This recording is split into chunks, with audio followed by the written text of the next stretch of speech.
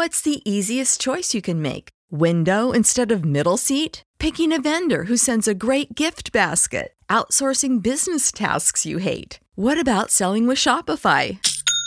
Whether you're selling a little or a lot, Shopify helps you do your thing, however you cha-ching. Shopify is the global commerce platform that helps you sell at every stage of your business. From the launch your online shop stage to the first real-life store stage, all the way to the did we just hit a million orders stage. Shopify's there to help you grow. Whether you're selling scented soap or offering outdoor outfits, Shopify helps you sell. Wherever and whatever you're selling, Shopify's got you covered. Sign up for a $1 per month trial period at shopify.com/try. Go to shopify.com/try now to grow your business, no matter what stage you're in. Shopify.com/try. When you need mealtime inspiration, it's worth shopping Kroger, where you'll find over 30,000 mouth-watering choices that excite your inner foodie. And no matter what tasty choice you make, you'll enjoy our everyday low prices, plus extra ways to save, like digital coupons worth over $600 each week. You can also save up to $1 off per gallon at the pump with fuel points. More savings and more inspiring flavors make shopping Kroger worth it every time. Kroger, fresh for everyone. Fuel restrictions apply. Hey guys, welcome back to another episode of Analog Talk, a film photography podcast. I'm your host, Tim. I'm Chris. And today, our special guest is Andre Domingues. How's it going, guys? Hi, Andre.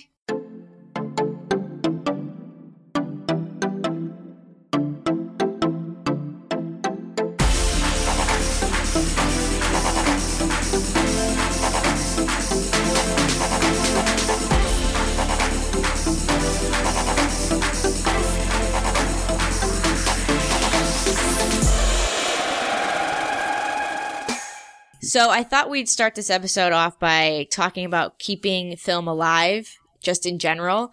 So before we get into that, though, I do want you to, can you introduce yourself to our listeners and kind of give everybody a background on who you are and what you're about? Absolutely. So my name is Andre Domingues. I am a senior business administration student at the University of North Carolina at Chapel Hill with a marketing concentration. I started shooting film my freshman year of college. I was interested in kind of, taking better pictures than I could take with my phone. So bought just like an entry-level DSLR, and for some reason was having a really, really hard time understanding the very basics, of exposure. It was too many things to deal with. So a buddy of mine that does shoot film, recommended, why don't you just pick up a cheap, film SLR, and then you'll only have two variables to deal with, just your aperture and your shutter speed. And while that sounds simple enough, it actually ended up helping me quite a bit. I brought my little Nikon FE with me to New Orleans when I was doing my internship down there at the public defender's office, and I think I only touched my DSLR maybe once or twice in the span of 10 weeks down there in Louisiana. All the rest of the time was just all shot on film on 10 rolls of Kodak Tri-X. And the minute I got back to North Carolina, I just brought all my film to my local camera store, which I'd love to talk about later. Got it all developed, 10 CDs worth of images, 360 CDs, beautiful black and white images. I used to get my images back on CDs too. Now they just WeTransfer them. That's funny. Yep. And then, Throwback. Just putting those CDs in the computer and looking at the images that I hadn't been able to see in months, I was hooked. And, the rest is, as they say, history. That's nice. That's funny that you bring up like the not really understanding shutter speed and aperture, because like for me, that's what I learned on film. So like you had to get that right. So you had to know that basic information. Like nowadays people just could set their cameras to like a program mode and be totally fine and get great stuff. Yeah. So that's interesting because it confused me back in the day for sure. I remember that being like, but so the smaller the number, the bigger the hole? That doesn't make any sense. Yep. Man, I remember when it all clicked for me. I was just doing same thing. I was doing portraits. Even when I was in, photography in high school, I think I was solely in that class because there was a cute girl in it. And I wasn't really, I paid attention. I made some cool photos. I just totally forgot all that stuff, and time passed.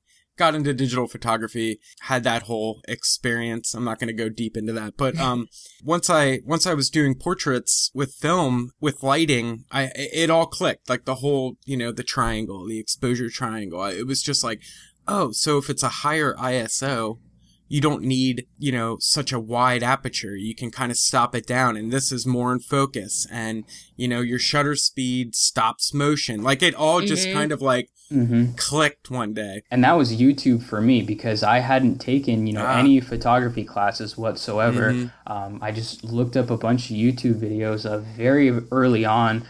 Stumbled onto some of Matt Day's videos, and granted, he doesn't necessarily talk about things like as basic as that, but as soon as I had a rudimentary grasp of the fundamentals of photography, I was very much interested in more of sort of the creative side.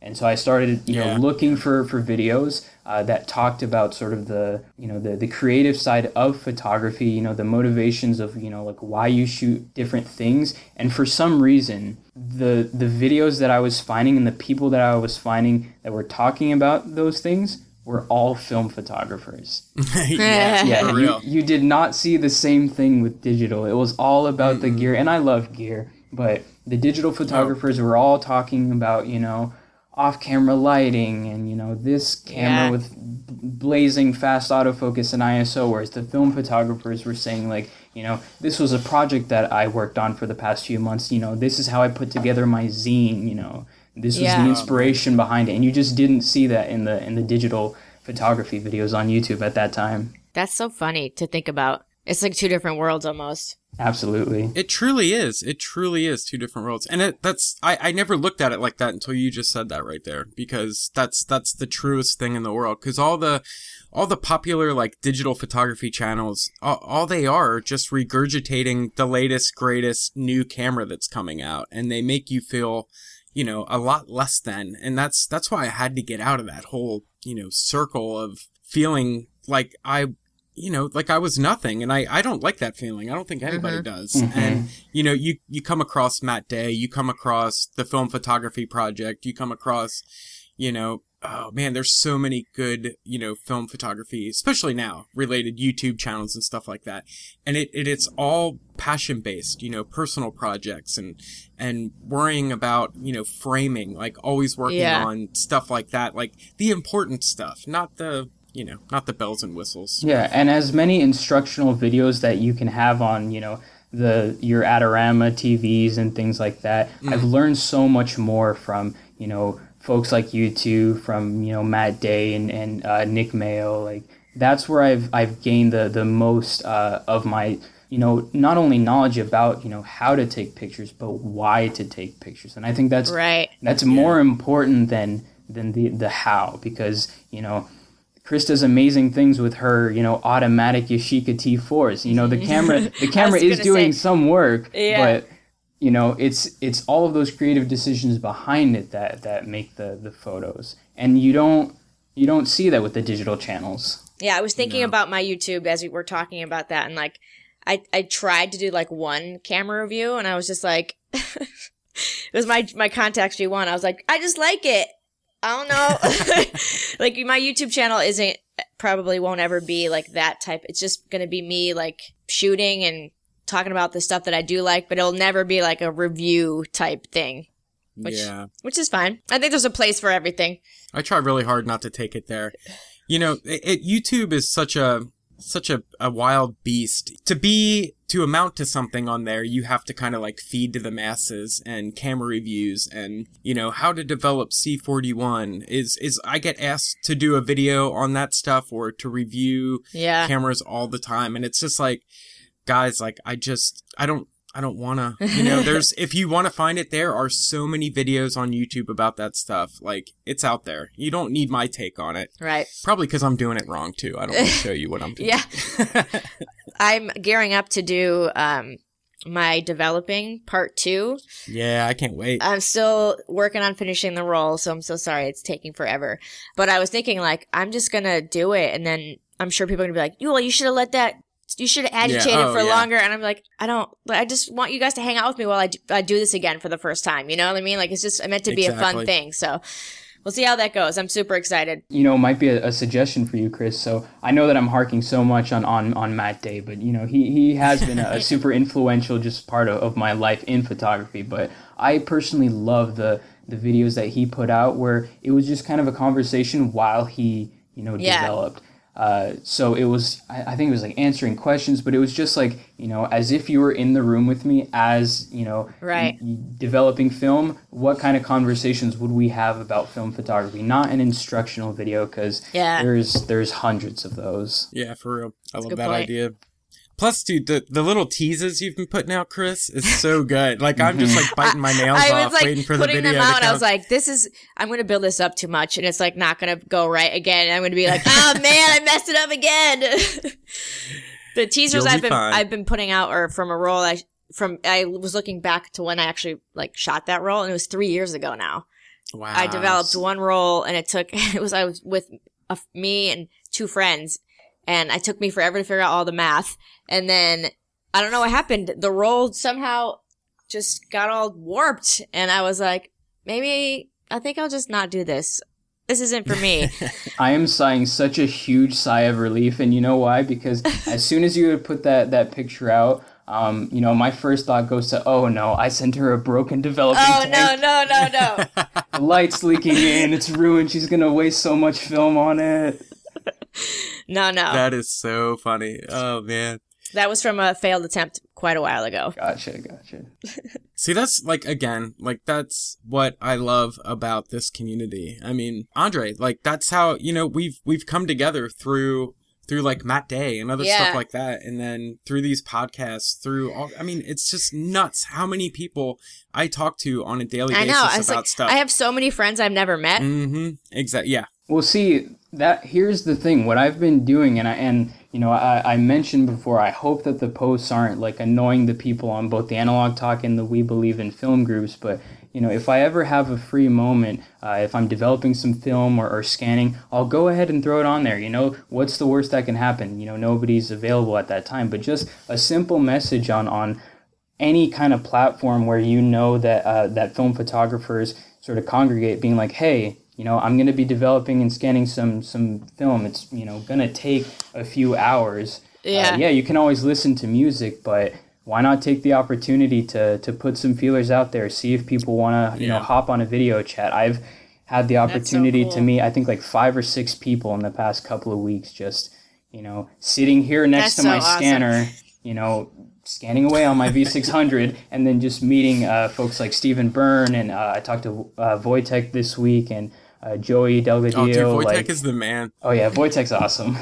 Yeah, Timothy and I were talking about how, like, you're a champion of the community. I feel like we could always count on you to bring us all together. Don't ever feel like, you know, you're posting too much or whatnot, because, I mean, that is honestly why both of those Facebook groups are there. You know, we're there for community. It's there for whatever, man. Like, we need a platform, we need a voice to, you know, to talk about things. Up until just, you know, this past year, I have only been a part of a couple groups on Facebook, and, you know, was scared just because of, you know, it's real easy to feel like an idiot at times, where it's like, you know, somebody knows something that you don't know and you feel uncomfortable asking and whatnot. It's a sad feeling like that. And then along came, you know, these podcasts and meeting Chris and meeting you and stuff like that. You know, like it's just, I have friends and plus in this area too, I have like one person that shoots film in my area, you know, and he's busy a lot of the time, so it's kind of hard to like match our schedules up and go shoot. But I don't even need that. Like, I can just hop on my phone and, you know, jump on a FaceTime with one of you, or text Chris, or text, you know, it's just nuts. Like, I don't know, man. It's just really cool. I'm super excited about everything. Like, I'm getting a little weepy right now. It's a warm and fuzzy feeling, for sure. It is. It's just been a really good year. Absolutely. And I think one of the, you know, the things that I'm going to be most sad to lose when I graduate, I'm going to be graduating in December of 2018, is that my local camera store, shout out to Southeastern Camera over in Carborough, North Carolina, just the most, dynamic group of guys and gals there with tons of years of experience. Brady, our lab manager, has been, doing professional, developing and printing for decades, all the way down to, people my age that, or slightly older than me that work in the store. My buddy Matthew Booth and Wilson Herlong. They, even in such a small kind of little college town like I'm in, they provide such a fantastic resource. That's where I first started, sending my film to get developed and scanned, and it's become sort of my second home. If I'm taking a break from studying, if I'm taking a break from studying, I hop in my car and drive over there. Now that I'm developing and scanning at home, I don't have anything to drop off there, but just to sort of, talk to the guys there, see what cameras are in the cases, every once in a while, buy some film from them to support them. So it's fantastic, and I'm going to be very, very sad to move away from here and lose the ability to just walk in the store on on a Saturday morning and just chat with them. Hopefully you'll find it in the online community still. Oh, absolutely. Fill that void. We're not going anywhere. Yeah, exactly. Yeah, I was bummed. I had my local shop. It was just a small little mom and pop shop, had overpriced everything, but they were cool with me. They hooked me up with the you're here 3 times a week discount. When they closed down, they were just giving me so much stuff.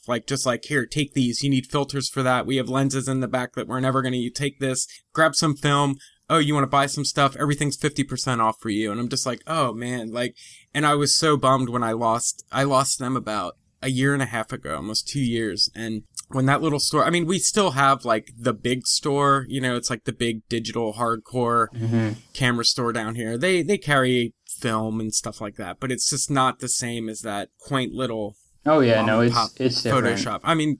They taught me so much. They hooked me up with my first set of black and white film chemicals and my developing tank, and taught me about different kinds of papers, what the RC paper is, warm tones, cool tones.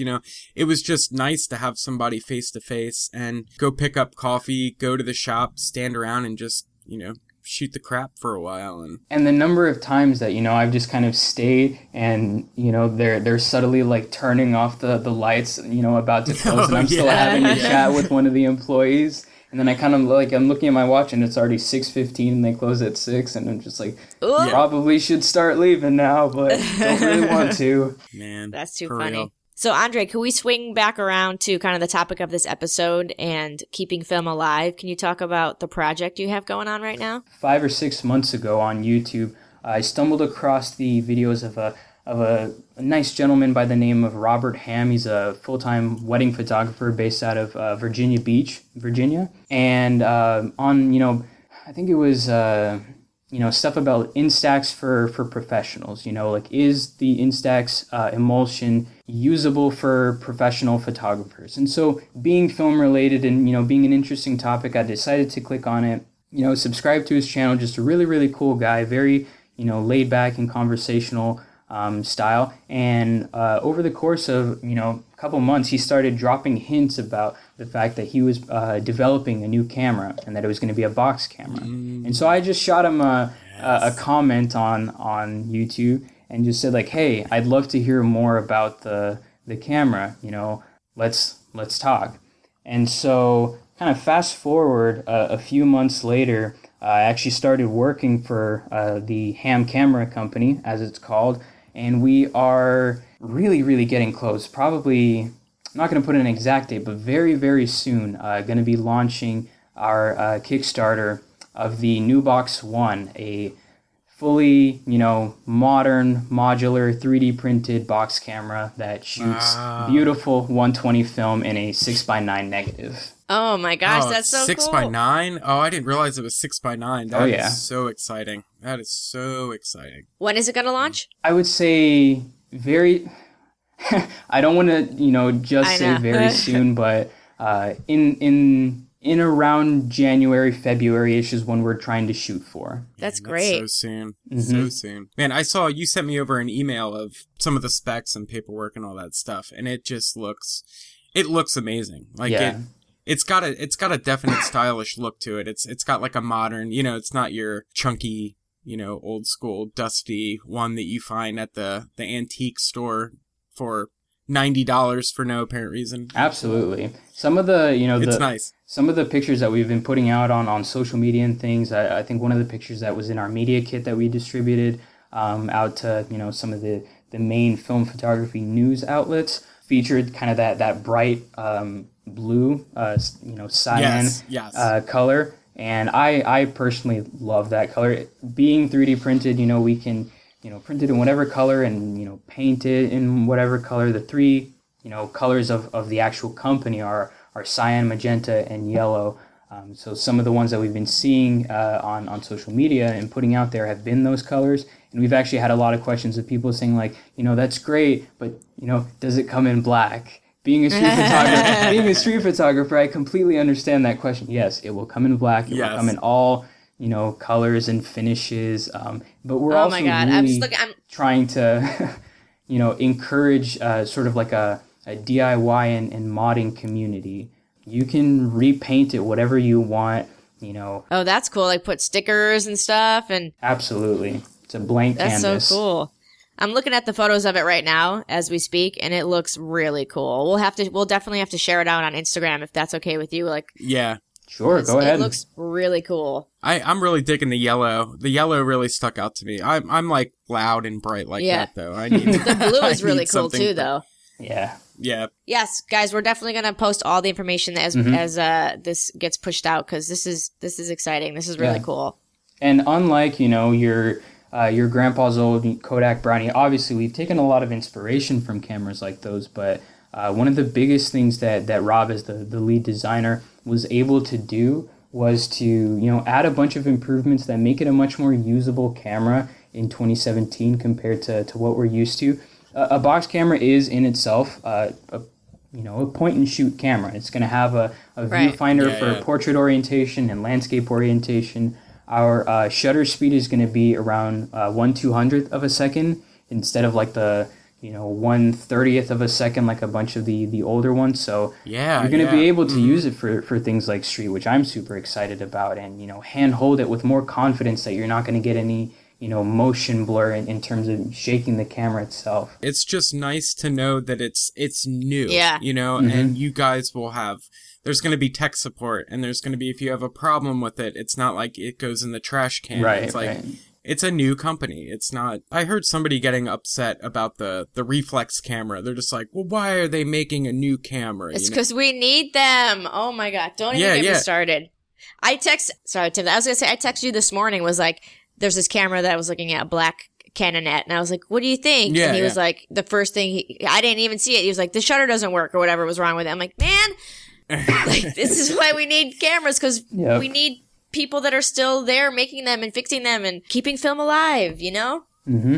You have a guy who fixes cameras, Chris, but sometimes he can't fix everything. I have a Yashica that he couldn't fix, which is very sad. Yeah. I've got a Nikonos 5 that's been in the shop since, when was my surgery? February of 2017. And he's still trying to work on it. See, that's what I'm saying. Like, there's just, somebody might be able to fix it, but they also might not be able to find the parts for it and stuff. Like, it's just, we need new film cameras. Like, I want a shelf of brand new stuff too. Like, yes, we love the classics. Don't get me wrong. But that flex camera looks cool. It does. There's a lot of really neat things about it that I'm pretty into about it. Especially that it has Bluetooth and it does like all kinds of like memory saving of. I mean, that's a whole other subject. Yeah. But like I love my Shoot Film Co. Photo memo to name drop one of Mike's products. But there you go, Mike. Yes. A lot of times, especially if I'm shooting 35 millimeter, I'm shooting at a more or less rapid pace and don't have the time to kind of pull out my photo memo notebook and take notes on like what aperture I shot that with, so that later when I'm curious, I want to know that stuff. If the Bluetooth thing is going to be sending EXIF data, that's an awesome thing that no other film camera does. Right. I still love the old-fashioned way of writing things down, but, to take one step, because I don't always remember to go back and write stuff. I mean, with the large format, like when I take my 4.5 out, like, yes, I have plenty of time to write down notes of what I shot and like aperture and developing and all that stuff. I really try to journal that stuff out just because, you know, sometimes I'll go 6 months without shooting a single shot and I forget what my developing speeds were, all that stuff. You know, it just gets kind of lost in there sometimes. So it's just nice to have a little notebook every once in a while. Mike does it right too with those. I have a stack of those notebooks. Just I went ham on buying a bunch of them when they first came out. Yep. Bought them in bulk. Yep. That's awesome. Andre, do you want to talk about your personal project now? A little while ago, I embarked on a 6-week-long project shot all on disposable cameras. I had recently found a Ilford HP5 disposable at my local camera store and was really kind of blown away about the fact that they made black and white disposables. I had seen, in grocery stores and convenience stores, the little, Kodak Fun Savers and the Fuji Quick Snaps, I think they're called. So I knew that they existed for color, but I was really, really intrigued at the concept of shooting a black and white disposable. After that, I thought, why not just kind of get all of them and sort of put them through the paces. I was initially planning on doing it as kind of like a review type thing, like putting them like one against the other, but ended up just as I started bringing them with me to, to and from class as my everyday carry, just really kind of falling in love with the way of shooting point and shoot cameras, just not really thinking about it, just as soon as something interesting catches your eye. And that's not something that I really do. I tend to prefer cameras that give me full manual control, cameras with a meter, things like that. And so I just spent, 6 weeks, more or less, one camera per week, just bringing it to and from class, walking to class and taking the bus and things like that. 3 black and white cameras, the 2 by Ilford, the HP5 and the XP2, and the Lomography black and white, and then 3 color. Kodak Fun Saver, Fuji Quick Snap, and the color negative version of the Lomography. And once I, had finished that entire project, I filmed a very short little one-take video on my YouTube channel.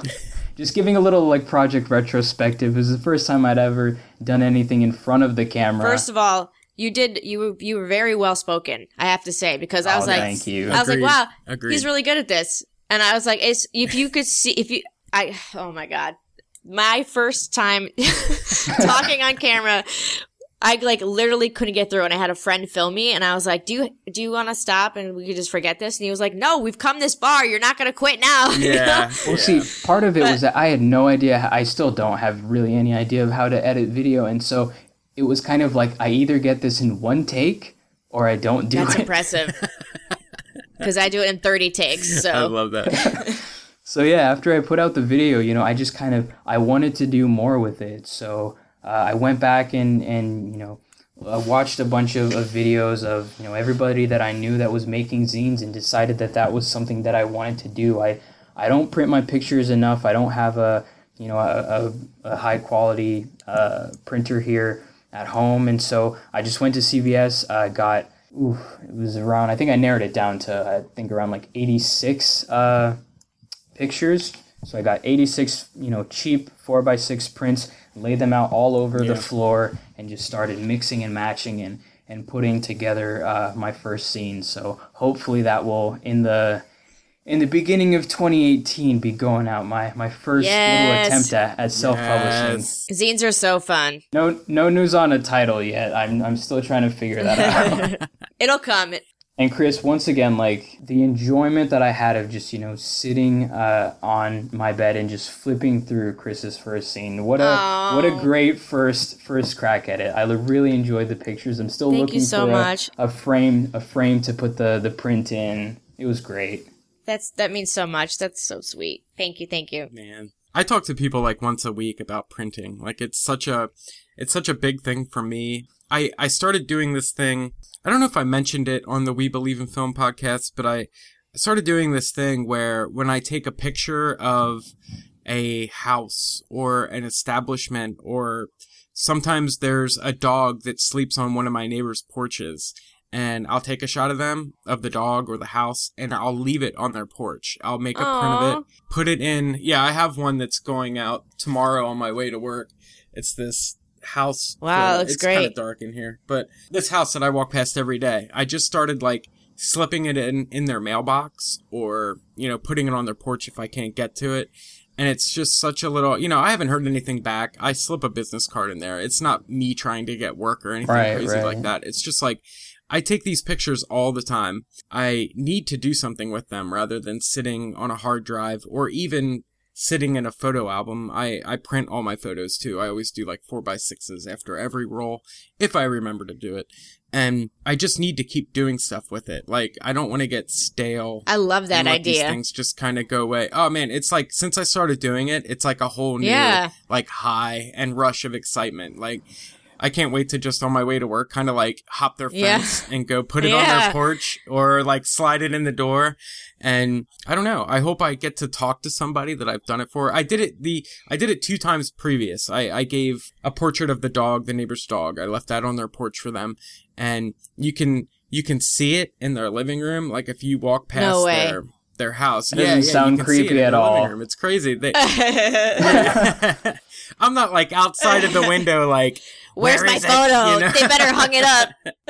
Yeah, I mean, and it's just another thing to do, you know? And like, I always want to, I'm about to announce the print giveaway that I did on my last YouTube too. And I can't wait to just give a couple, I mean, don't get me wrong. I would love to be able to sell my work and like make a living from it, but it's so much work to do that. Like if somebody wants to buy something, I'll just let them come to me. I'm not a salesman. I'm not, you know, buy these for $25. I tried that route, and it's kind of depressing when nobody wants to buy your photos. So I just kind of stopped posting photos to sale. But Matt Day, he just reached out to me, and that deer photograph that I made. I saw that. 4-5, he's like, man, I need a copy of that. And he was like, dude, I'll pay you for it. And I'm like, Matt, for everything that you've done, like, let me give this to you. Yeah. Like, let me give you this photo. Like, that's my thanks. Next one, I'm charging you. So this one's on me. But I just love printing. Like, I go through so much. Like, every time I stop at Best Buy, I just started carrying the ink that my printer uses. And again, my girlfriend's just like, you need ink again? I'm like, you don't understand. It takes 8 cartridges. Like, yes, I need ink again. Like, well, and it's a good thing that you shoot black and white, because if you were shooting color and printing all of your work, ouch, that would. Yeah. Right? Mm-hmm. Yeah, and and this printer, thankfully, most printers, it's weird. Like most, you know, like middle grade, low grade, office printer stuff, you know, stuff you can get at Walmart for 60, 70, 80 bucks. Like they use magenta or a cyan layer in their black and whites. And thankfully this, the Canon Pro 100 that I have, it just uses, you know, black and gray. And it does, you know, true black and white printing, which is definitee saves on the cash. That's my dream printer right there. Dude, just look for them. I mean, this one was, I think it was like $350 with a $250 rebate or something crazy. Oh yeah, no, I always see the rebates, and every time, you know, I walk into my camera store, they're always just like, Andre, do you want to buy a printer? But it's a question of sort of like, and now I'm making up excuses, but like it's a question of it's a question of, you know, space and size here in my small little apartment. Yeah. And also the fact that I don't know if I would have the consistency of like printing every day, because, you know, I've heard that you have to sort of keep it consistent so that you don't clog up the print head and things like that. I don't know if I have that discipline just yet. I'm still struggling to every once in a while go to CVS and get some 4x6s made. Yeah. Well, it's definitely not for everybody, and it is very pricey. Like, I'm not going to sit here and try to, you know, promote Canon and say that it's not expensive to do that, but it's there.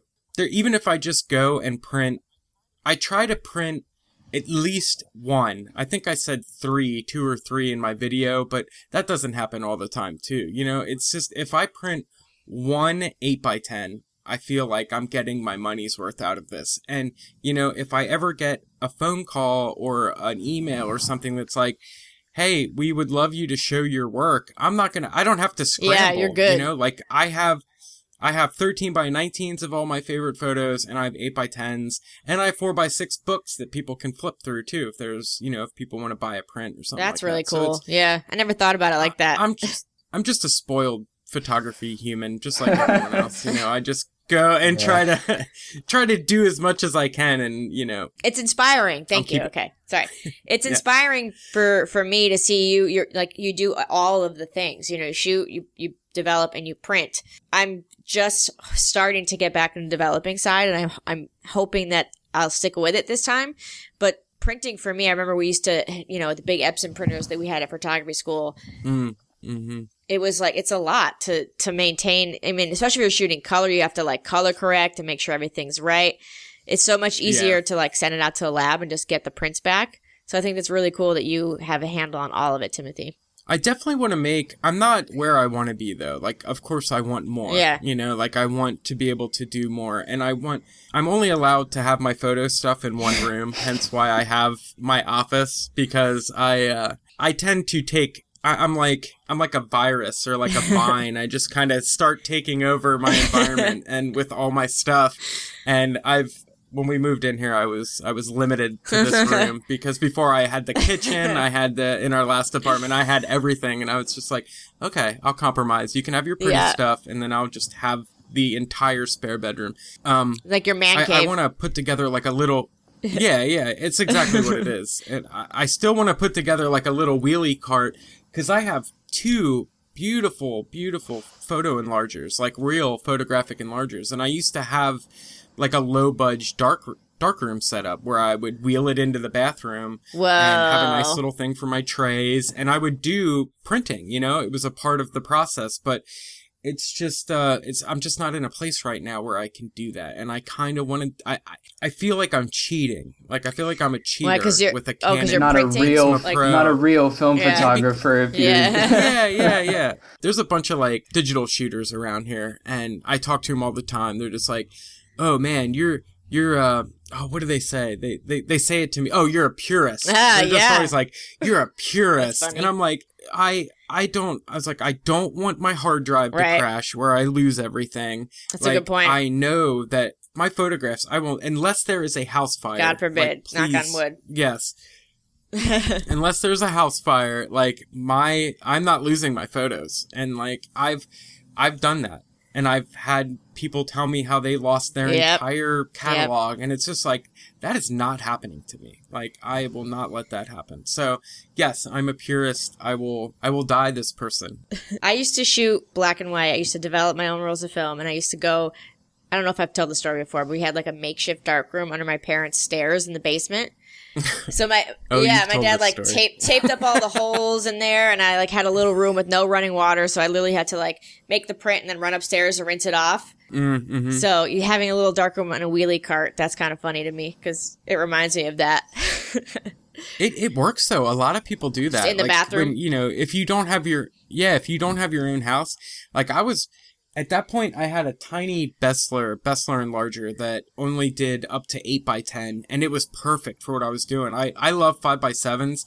If I were to make like darkroom prints again, wet prints, it would always be either 5 by 7s or 8 by 10s, because those are just like perfect sizes. I love big prints, but not everybody can host a big print in their house. It's kind of something that's custom, so it's hard for me to want to print bigger. But now I have a 4x5 enlarger, and it's just sitting there, and I can't wait. It's killing me. I'm just like, today's you gotta the day build the like wheelie cart you gets gotta like made. build it like outside of your apartment, just like a dark room. But I promised I wouldn't take over the apartment. Well, to your credit, Timothy, like all the times that I've seen your videos of you developing film, like the little area of your kitchen that you do it in, you bring everything there, you develop, then you pack everything up. Oh yeah. When I'm finished developing, like the floor of my bathroom is just covered in funnels and reels and thermometers, little snips of film after I've trimmed it. I'm just that way. I think I was raised like that. My mom's like very, very into a clean environment, as her father was and stuff like that. So it's just kind of one of those things like, organization is key for me. And just when like I look around my little office now, and it's just I have no more room. Like I'm bursting at the seams because one of our listeners, Michael Mooney, he just keeps sending me stuff, and I'm like, man, stop! I have no room send for it to me. And he's No, like, well, yeah. He's just like, my girlfriend's gonna kill me if I don't get rid of some of this stuff. By the way, Timothy, where'd you get that timer that you have? Because that's like an old school darkroom one. Awesome story. Right when I was getting into film photography, back into it and wanting to develop, we have 2 antique malls in Franklin where I live, and they are just astronomical in price on anything. They have a Vivitar point and shoot that has no features whatsoever. It's just like one of those plastic boxes, and they have it on sale for $39. No. And it's like one of those kind of places.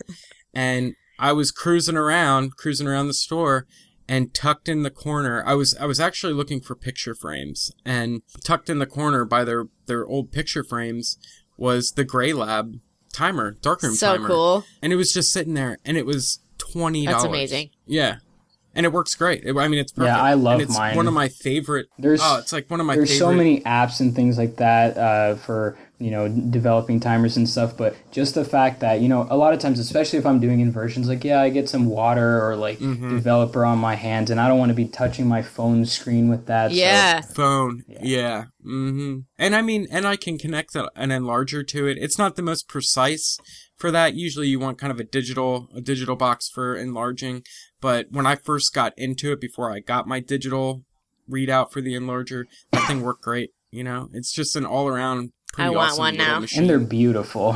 Yeah, they are. It's just a cool piece, like it's like a nice little... Can you still get them? Where can I find one? You can get Gray Labs. You can find them on eBay, or they're a little pricey. Probably like around $100 or so. I'll save my pennies. If you don't find your Canonette, ask Mom for a Gray Lab timer. Christmas. I think once you have your success of developing a roll of black and white, you're gonna be hooked. Yeah, it's gonna save me so much money too, because I bought all the chemicals and I spent like $60, and then I was like, wow, I spent $27 on that last roll that I pushed. So I was like, I'm already into it.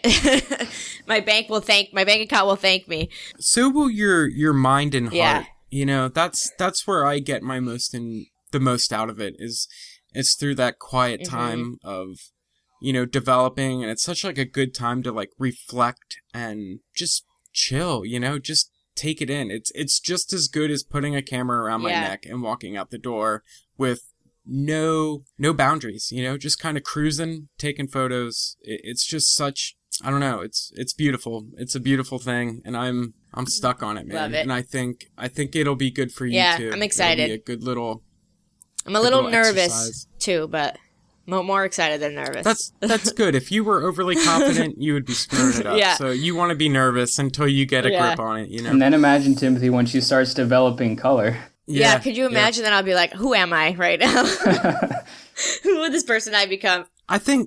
Develop black and white for like half a year, and then you'll have the confidence to move on to color. It's really not much different. As long as you can bring the chemical to temp, you're golden. Yeah. Like that's all it is. What I actually started developing color maybe 3 weeks after I started developing black and white, and the reason why I wasn't scared was because I think I actually got this idea off of Dylan Barnes from Now Developing. I use like a sous vide. Oh, Dylan. Yeah, I use a sous vide, which I had previously used to cook for, just as a temperature controlled like water bath. The big plastic tub that I used to store all my bottles of chemicals in, I just fill that up with water, stick the sous vide in, set it to 102, and just kind of walk away. I'm usually sort of loading up my reels while the water's heating up, and everything is cool. Down to like 1/10 of a degree Fahrenheit. So it completely takes all of the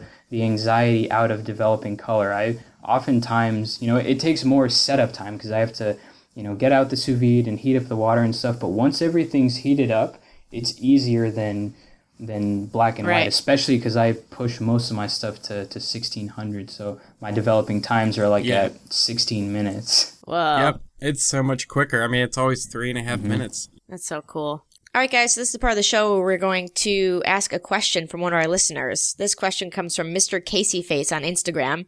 He asks, are film stocks the same as far as 35, 120, and 4x5 go? Example, Ilford HP5 comes in 35mm, 120mm, and 4x5. Is that all the same type of film, or are they just cut differently? Or are the emulsions different? Timothy, what do you think? I'll start. Yeah. I think just from what I've seen from, Ferrania and kind of the behind the scenes of things, that it's all the same. I think it's all one sheet and they cut it into 35 and 120. And like we were saying earlier when we were discussing this pre-show, I feel like I'm not a big fan of, I know this is blasphemy saying this right now. I'm kind of scared. The thumbs down I'll get by saying this. But I'm not the biggest HP5 fan. Like, I enjoy it, but it's not my to-go-to. Right. When you start going into the 4x5 realm, it's one of the cheaper boxes of film. Kodak is definitely always more expensive for some reason in 4x5. And shooting HP5 and 4x5, I actually love it. I feel like the grain structure's a little different, or something's different about it. But I feel like it has to all be on the same roll. Like, yeah. Maybe it's just because I don't push it as much when I shoot 4x5. I'm looking for a cleaner negative. And I mean, that's the only beef I have with HP5 is just the grain structure. It's not my favorite.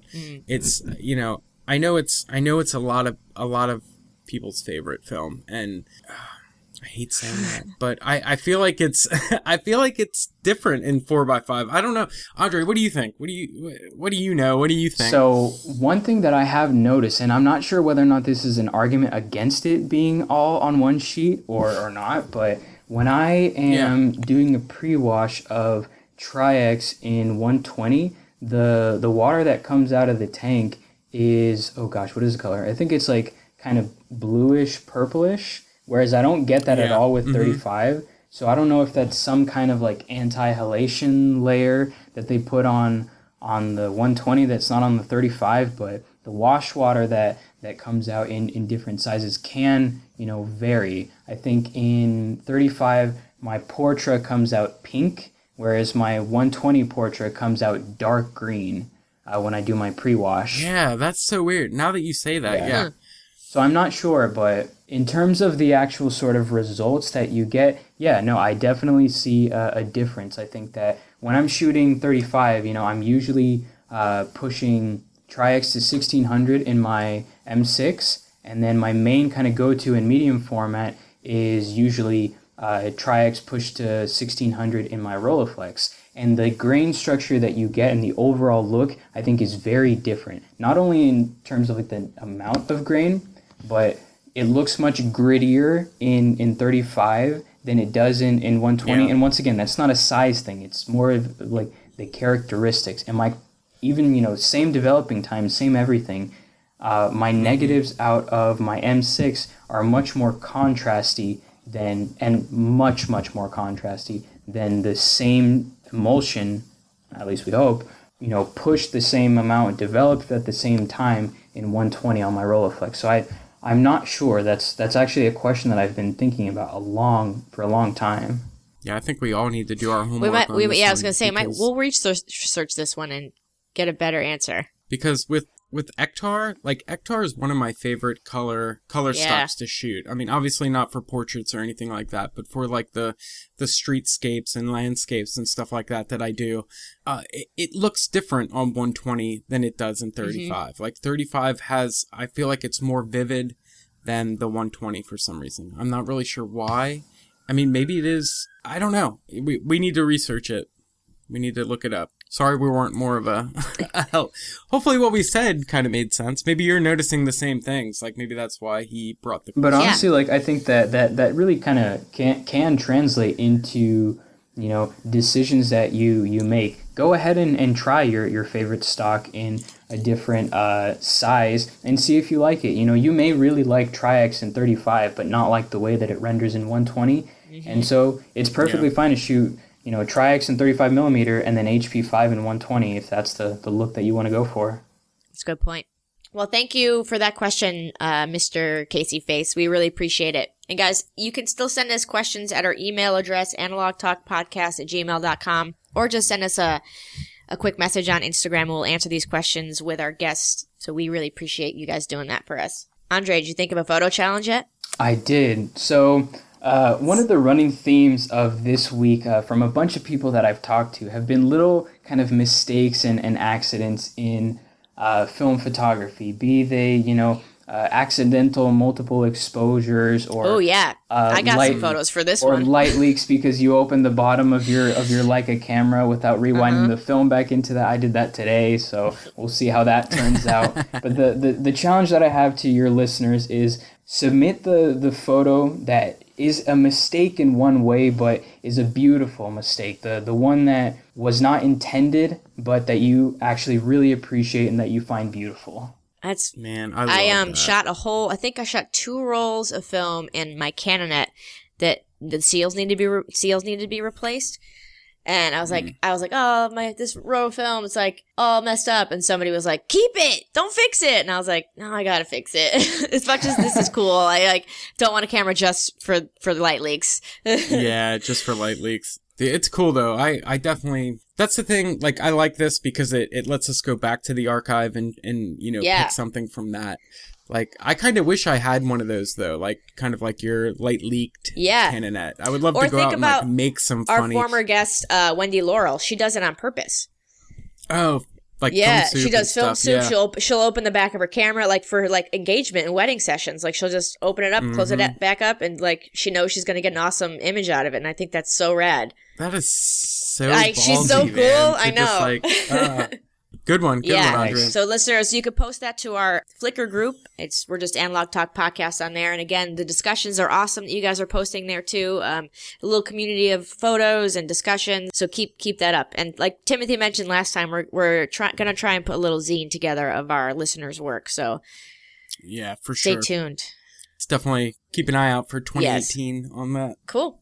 Well, Andre, where can everybody check you out and your camera that you've got coming down the line on Kickstarter? So my personal Instagram is at adomingues64. I also have a website that's called timelessstreets.com. You can follow updates on the Ham Camera Company at The Box is Back on all of the social medias. We're also working right now on a website. And as soon as that's out, I'll send that over to you guys as well. But we're gonna push it up. Pretty much search the hashtag The Box is Back, and you'll find it on Instagram and Facebook, Twitter, etc. I love that hashtag. Yeah. Check it out, guys. It is a really cool little camera. I'm excited.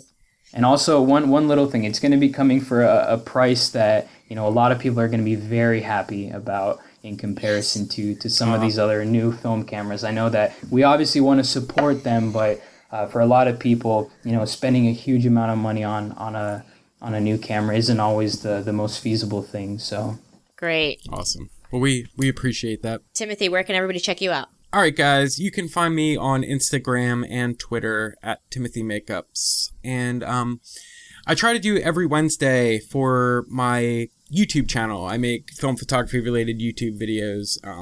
So keep an eye out for that. You can just go to youtube.com/Timothy Makeups.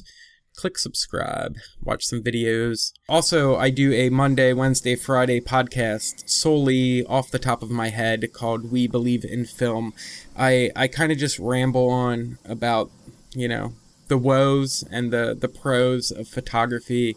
You can find that on Anchor FM. That's We Believe in Film. It's also on iTunes and Google Play.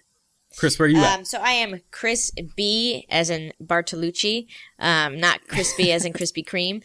Chris B photo on all the social media, Twitter, Instagram, YouTube. I'm Chris B Shoots Film for all my film photos on Instagram. And then we are Analog Talk Pod on Twitter, Analog Talk Podcast on Instagram. We also have a Facebook page you can like and a Facebook group you can join and hang out with us. So please join us in the Facebook group. I love the Facebook group.